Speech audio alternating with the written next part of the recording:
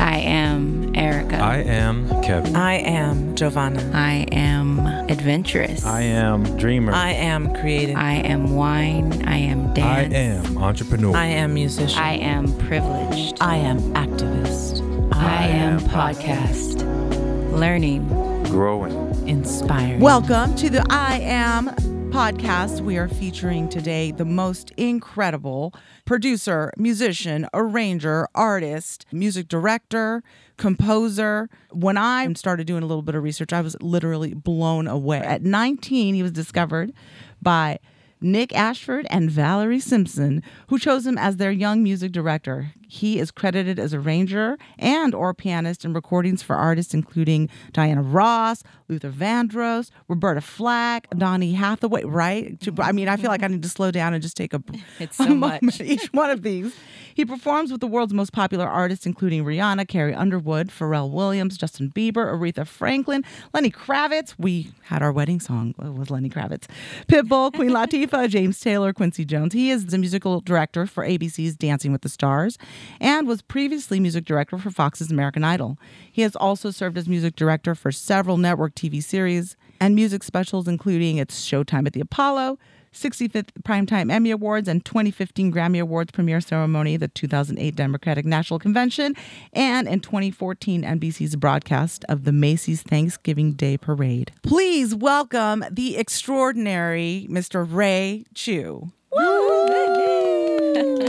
Thank you. Your busy schedule right now, I mean, during COVID, are you working from home or are you going into studio? This is my 13th season with Dance with the Stars. And we've been very blessed during this period that we were able to get back into full production. You know, the production of Dancing with the Stars, while they couldn't have everybody, they had to cut a lot of the crew in half because they couldn't have everybody in the ballroom. The crew is over 100 people. And so I guess they cut that about in half. And they really created corridors and quadrants and sections for people for different parts of the production, so we're able to proceed going forward. Having said that, the music that we're doing for the show this season is all being pre-recorded, and we have a studio. We're out at Center Stage and in Burbank, where we set up a full COVID-styled recording facility. And we pre-record all the music, and then I bring it to the ballrooms at CBS in Hollywood. And we bring it there, and then we make sure that everything is to the liking of the production, and then that's how you hear it. We enter it into the production. The production still happens live, but the music is pre-recorded. I know I said a lot there. Yeah. No, it's great because I think a lot of people don't really understand how it all comes together, and it is really an incredible process. But before we jump too far ahead on that, I've listened to a couple interviews and we did a bunch of research, and one of the things that I really want to just touch on is just your very early beginnings and your mother and just the support that you had as a child growing up. I mean, I've worked with you, but I don't think I've ever heard you just play just a solo sort of situation. And I watched something from an interview where you got on those keys and my jaw dropped on the floor. I just had no idea. You think of somebody as a musical director, but sometimes you don't get to shine in that light. So can you tell us a little bit about just your early beginnings and all of those accolades and what it meant to sort of do the trajectory that you did? I think there was a phrase where you said your mom said, you're not going to be a product of your environment. You're going to be a product of what we nurture you with.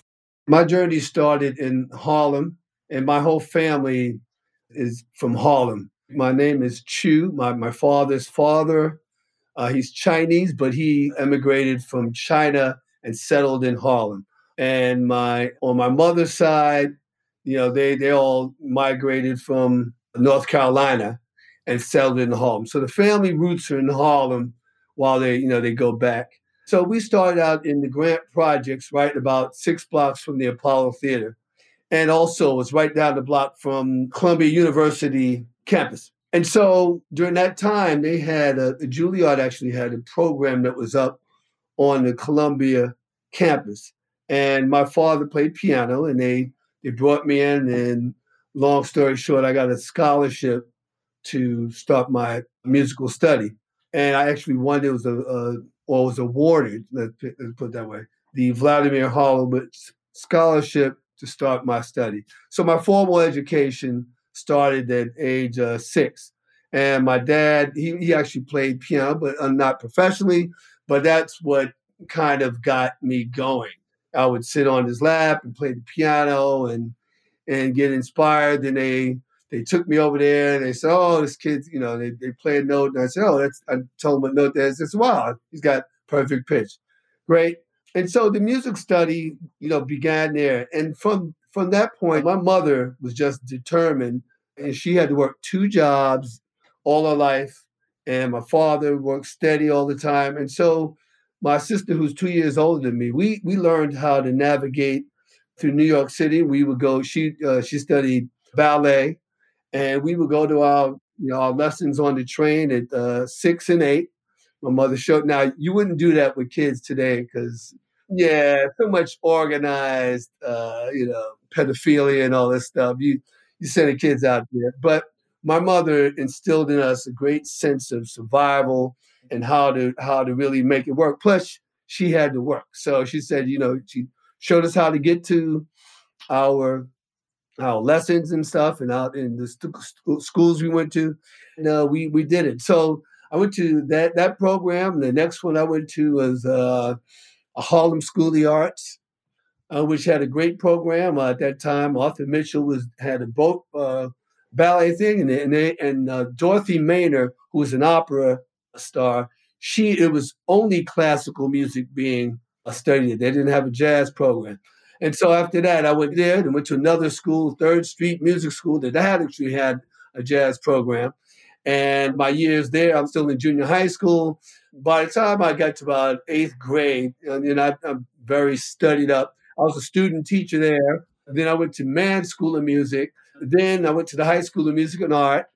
Then I went to the Manhattan School of Music. So music I've been studying, and I had great music teachers and mentors who were professionals in the field, and they would just take me all over the place. So I was this little, wonder music kid, and I was just everywhere. I was all over New York City.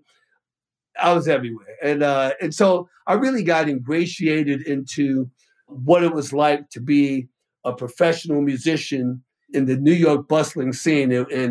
And I still think at that time New York was still the mega of entertainment. Yes, later on, Los Angeles developed with film and TV and all that other stuff, but still New York was kind of that place to be. And so I had also learned a great sense of how to foresee or how to envision a career at a very early age, because all of my teachers were active professionals in the field. They were doing Broadway, they were doing TV. One of my mentors and teachers, Coleridge Taylor Perkison, he had his own symphony orchestra, the Symphony of the New World, which was primarily Black and brown people who otherwise would not have had opportunity. And as you know, as string players, if you look at the makeup of orchestras right now, they are probably 99% white and 1 or 2% other, and definitely less than that of Black people and the Philharmonics all over the world. So Coleridge Taylor Perkison had the Symphony of New World, and I saw this. And I was like, wow, this is incredible. Now, I didn't know exactly how incredible that was, but also he would take me. He was one of the first music directors on TV. He's music director for the Barbara McNair show, and they would take me there. I went to, and other teachers had me all over the place. So I knew what it was like to be a professional. I was studying. By the time I got to high school, I had, lots of study. I was really on the professional level myself and doing jobs around New York City. I also studied percussion, and I was all city in percussion as well. One of my specialties, of course, was the mallets. And so I was in orchestras, playing orchestras, doing mallets and all kinds of stuff. And so I was studying piano, percussion. I was playing drums. And then so I was a multi-instrumentalist in that sense. And I always had a great aptitude for any instrument. If you leave me alone in a room with an instrument, I'm going to figure it out. Give me an hour and I'm playing something on it. All right. I'll pick up a sax. I'll pick up anything, a trumpet. I'll figure it out. So that's just kind of in my system. And I love the challenge of doing that. Matter of fact, I studied violin. I studied cello. I played trumpet for a summer. Wow. But I was all city on percussion as well. So in high school, I was also playing gigs on drums. So I was just doing a lot on many instruments, and that's a lot to study and intake, but I loved it all. I was in music study every day. And of course, you know that if you want to be really good at something, you have to put a lot of time into it. So I put a lot of time in the scales and exercises and all that stuff on both instruments. Piano, I put 2 or 3 hours in on that. And then I'd move over to the drums and, do that. So when I went to school, I would go to classes doing piano. Then I go and do, the theory class. And then you go the ear training. And then I would do drums and percussion. And so it would just consume my whole day. But I loved it. So, and by the way, my experience on the violin, that was short-lived. Some instruments you find out whether or not it's for you or not. Now, I love the violin, but I studied with a teacher, and she was so strict. One day I dropped the violin, all right? It didn't break, I dropped it. Now, for the rest of, and you're a string player, so for the next 3 weeks or something, she, at least the next 2 lessons I remember, she just made me hold that thing like that. She said, you'll never drop it again. And I did after that, I was like, I hate this. And I said, not only will I never drop it again, I'll never play it again. So Bye. that was the end of that. I was like, I hate this. Yeah. And cello, I liked the cello. I just wasn't very good at it. All right. But drums and percussion and piano, and those are my specialties. By the time I was in high school, I was working, doing gigs all over New York and, subbing for people on both instruments. And then my buddy, he told me that there was an audition for Melba Moore. So Melba Moore, she'd just come off of the Tony and the TV special. And so she was huge. She was huge, and especially in the New York City. So Melba Moore, there was an audition. And he just chimed me. He said, why don't you go down there? I was like, okay. So I went down there. I think I was the last one. I think the auditions were going on during the day. And I'm still in high school. I was in my junior year of high school. And so, by the time I got there, it was almost over. So I was the last one in. They put the music up. I played the music, and I think, and then she came over. She sang a few things with me. And then she said, thank you. And so I left and I headed out. Then about halfway down the hall, somebody came back and said, hey, she really likes you, And I was like, cool, And then they said, can you work with her? I was like, yeah, of course I will, That's why I came. Then they handed me this schedule that was like, 3 pages long. It was like the entire year. And I was like, I don't know if they know I'm still in high school, man. Wow. Crazy. Anyway, I was like, wow. I looked at this. I was like, wow, man.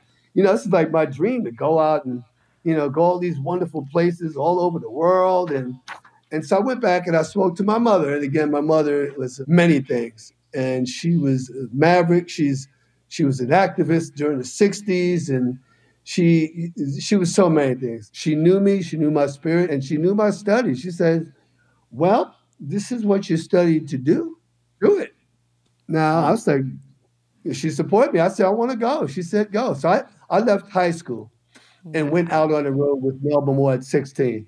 Now, a lot of the places I had to, my age, they wouldn't let me, I'm not supposed to be playing places with liquor. And anyway, and, we kind of got through that. But anyway, I started, that was my first, major gig at 16.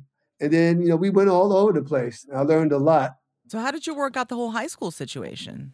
I went and got an equivalency diploma. And my mother's one stipulation was that I continue my studies somehow at Manhattan School of Music because, they paid for I was in the prep division. And then after, so I found a way to continue study.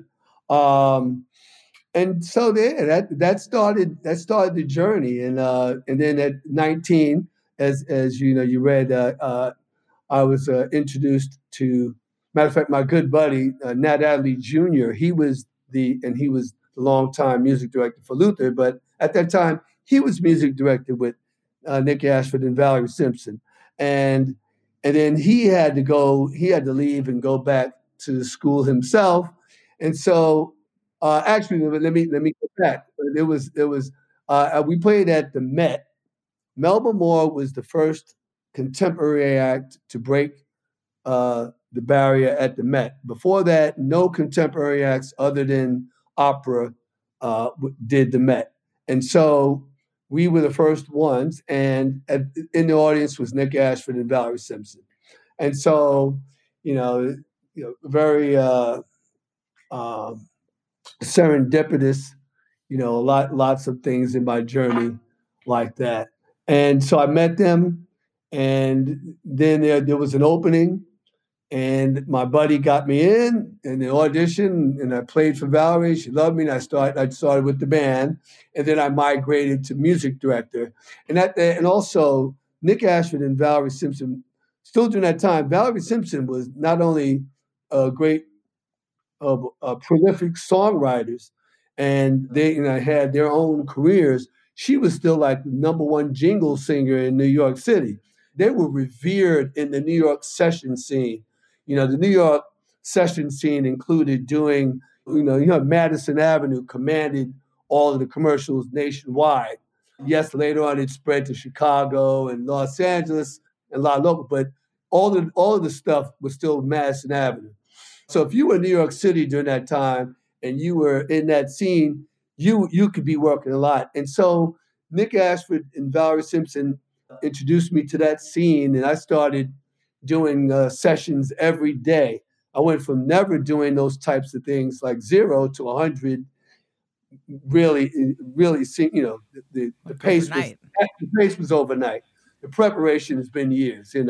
When somebody asks you how you do something like, how do you do that fast? It only took you an hour.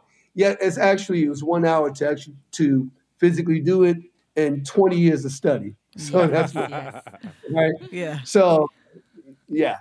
And so, I started doing sessions during the session scene. And that's where some of those albums where, Diana Ross, Roberta Flack, and Donny Hathaway, and that started. And also, that started my first television job, which was Saturday Night Live. So I was in the Saturday Night Live band during the Eddie Murphy years. And that was my first. Yeah, right? Oh, my goodness. Yeah, right. Yeah. That's kind of dating me a little bit. Yeah, it was fun stuff. It was fun. I was in the band for 3 years. And then my next television job some years later was one of the jingle producers that I worked with, Debbie McDuffie. She started, her producing career. Well, she started producing those types of shows at the Apollo, and she brought me in. Then I did 15 years at the Apollo Theater. Wow. And then also doing Showtime at the Apollo with Steve Harvey. A lot of people remember me from that. I had Ray True and the Crew, Steve, Showtime at the Apollo, Ray True and the Crew, Steve Harvey, blah, blah, blah. And then from there, I my next stop was BET. And those were some of my other, as a music director, really doing a lot of their shows. Matter of fact, I did all of their specials. They had my first special with BET was the Celebration of Gospel. And that was a great show. I get to musically direct and play behind the greatest gospel artists. And that's some wonderful relationships. Shirley Caesar, Hezekiah Walker, Kirk Franklin, Yolanda, Fred Hammond, everybody, every gospel great did that show. And so I did that for probably about 10 years until they just stopped doing it. I did the BET Awards. I also did the other special, the BET Honors. Yeah. I also did BET Sunday Best. I started that series. I did the first 3 seasons of that. And so that all of those experiences came into play. And then I got a call from Ron Fair to have me join American Idol. And then American Idol, those years there, and then I also started doing other specials on television, network specials. So it's been a wonderful journey. And then of course here I am with Dancing with the Stars. One of the specials I've started doing, and this is a really wonderful one. It's called the Macy's Thanksgiving Day Parade. Yeah. So that is one of the world's biggest events. 88 seen years, by right? over 1 billion people all over the world, and it's tremendous, and it's a tremendous undertaking. So people ask me, well, it's a parade. What do you do for the parade? Well, it's the broadcast of the parade is what I'm responsible for. NBC, you when you see the show, you see when you're on TV, you see the broadcast, and so there's 3 hours of wall-to-wall music. Wow. Whoa.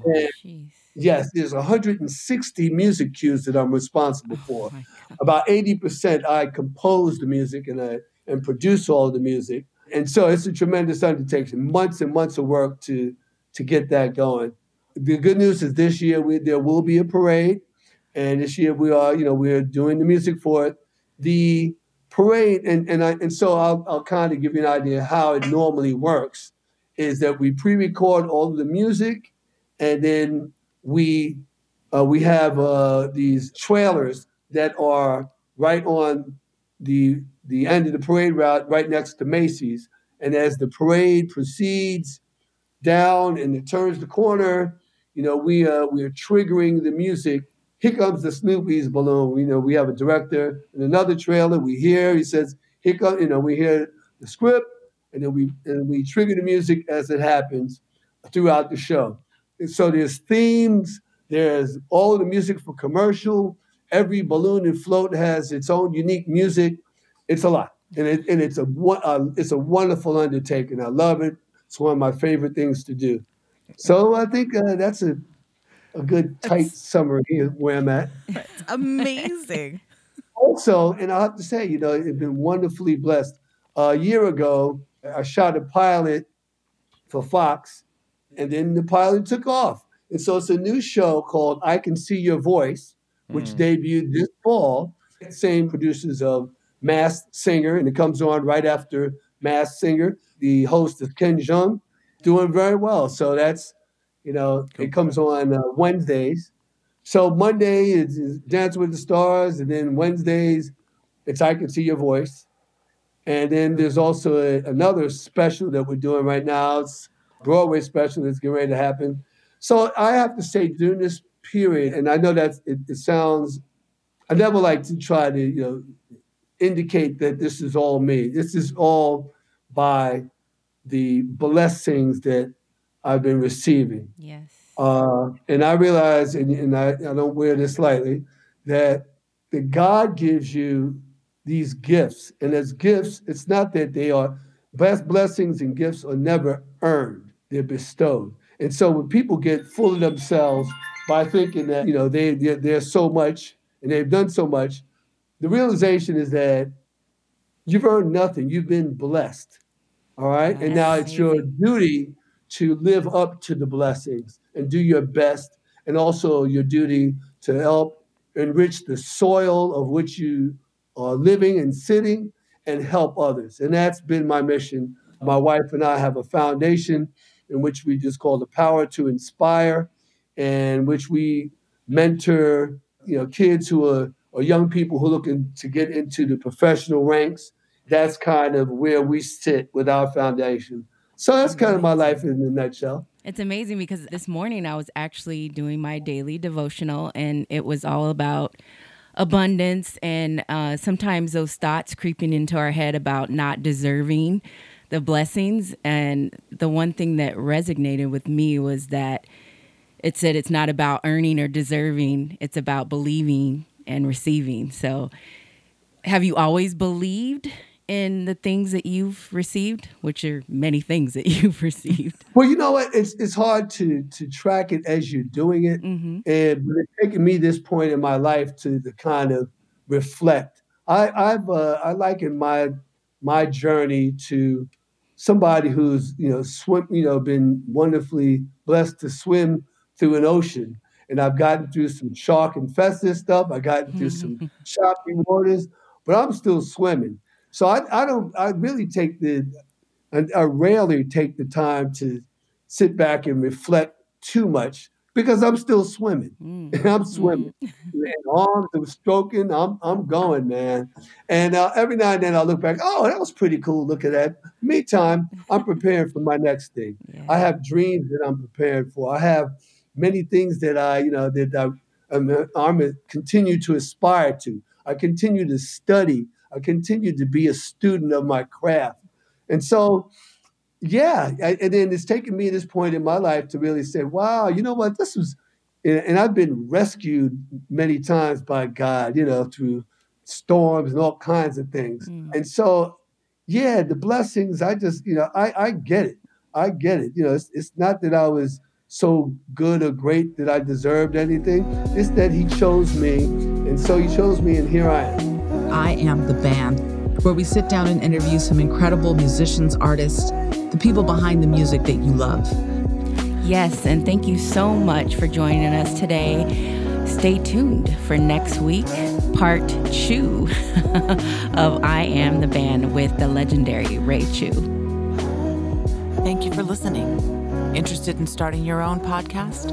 Visit us at IamMusicGroup.com.